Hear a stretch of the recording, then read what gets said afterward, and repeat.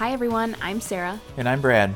And we are so excited to be launching our podcast, Marriage Business, where we'll discuss how we manage our small family-owned company, our marriage, our children, and all the life in between. Yeah, this idea came to us laying in bed one night. There's so many things we've experienced as a couple and being business owners. We thought a podcast would be a great platform for us to share our insights and what we've learned over the years. So, to give everyone a small introduction, Brad and I have known each other for 19 years, and this October we'll be married for 10 years. I received my bachelor's degree from the University of Findlay, and I worked in corporate America for over 13 years. And Brad and I have 2 wonderful children. That's right, I graduated from the University of Findlay as well with my bachelor's, and while achieving my master's in business, managed the university's livestock facility for just over 4 years.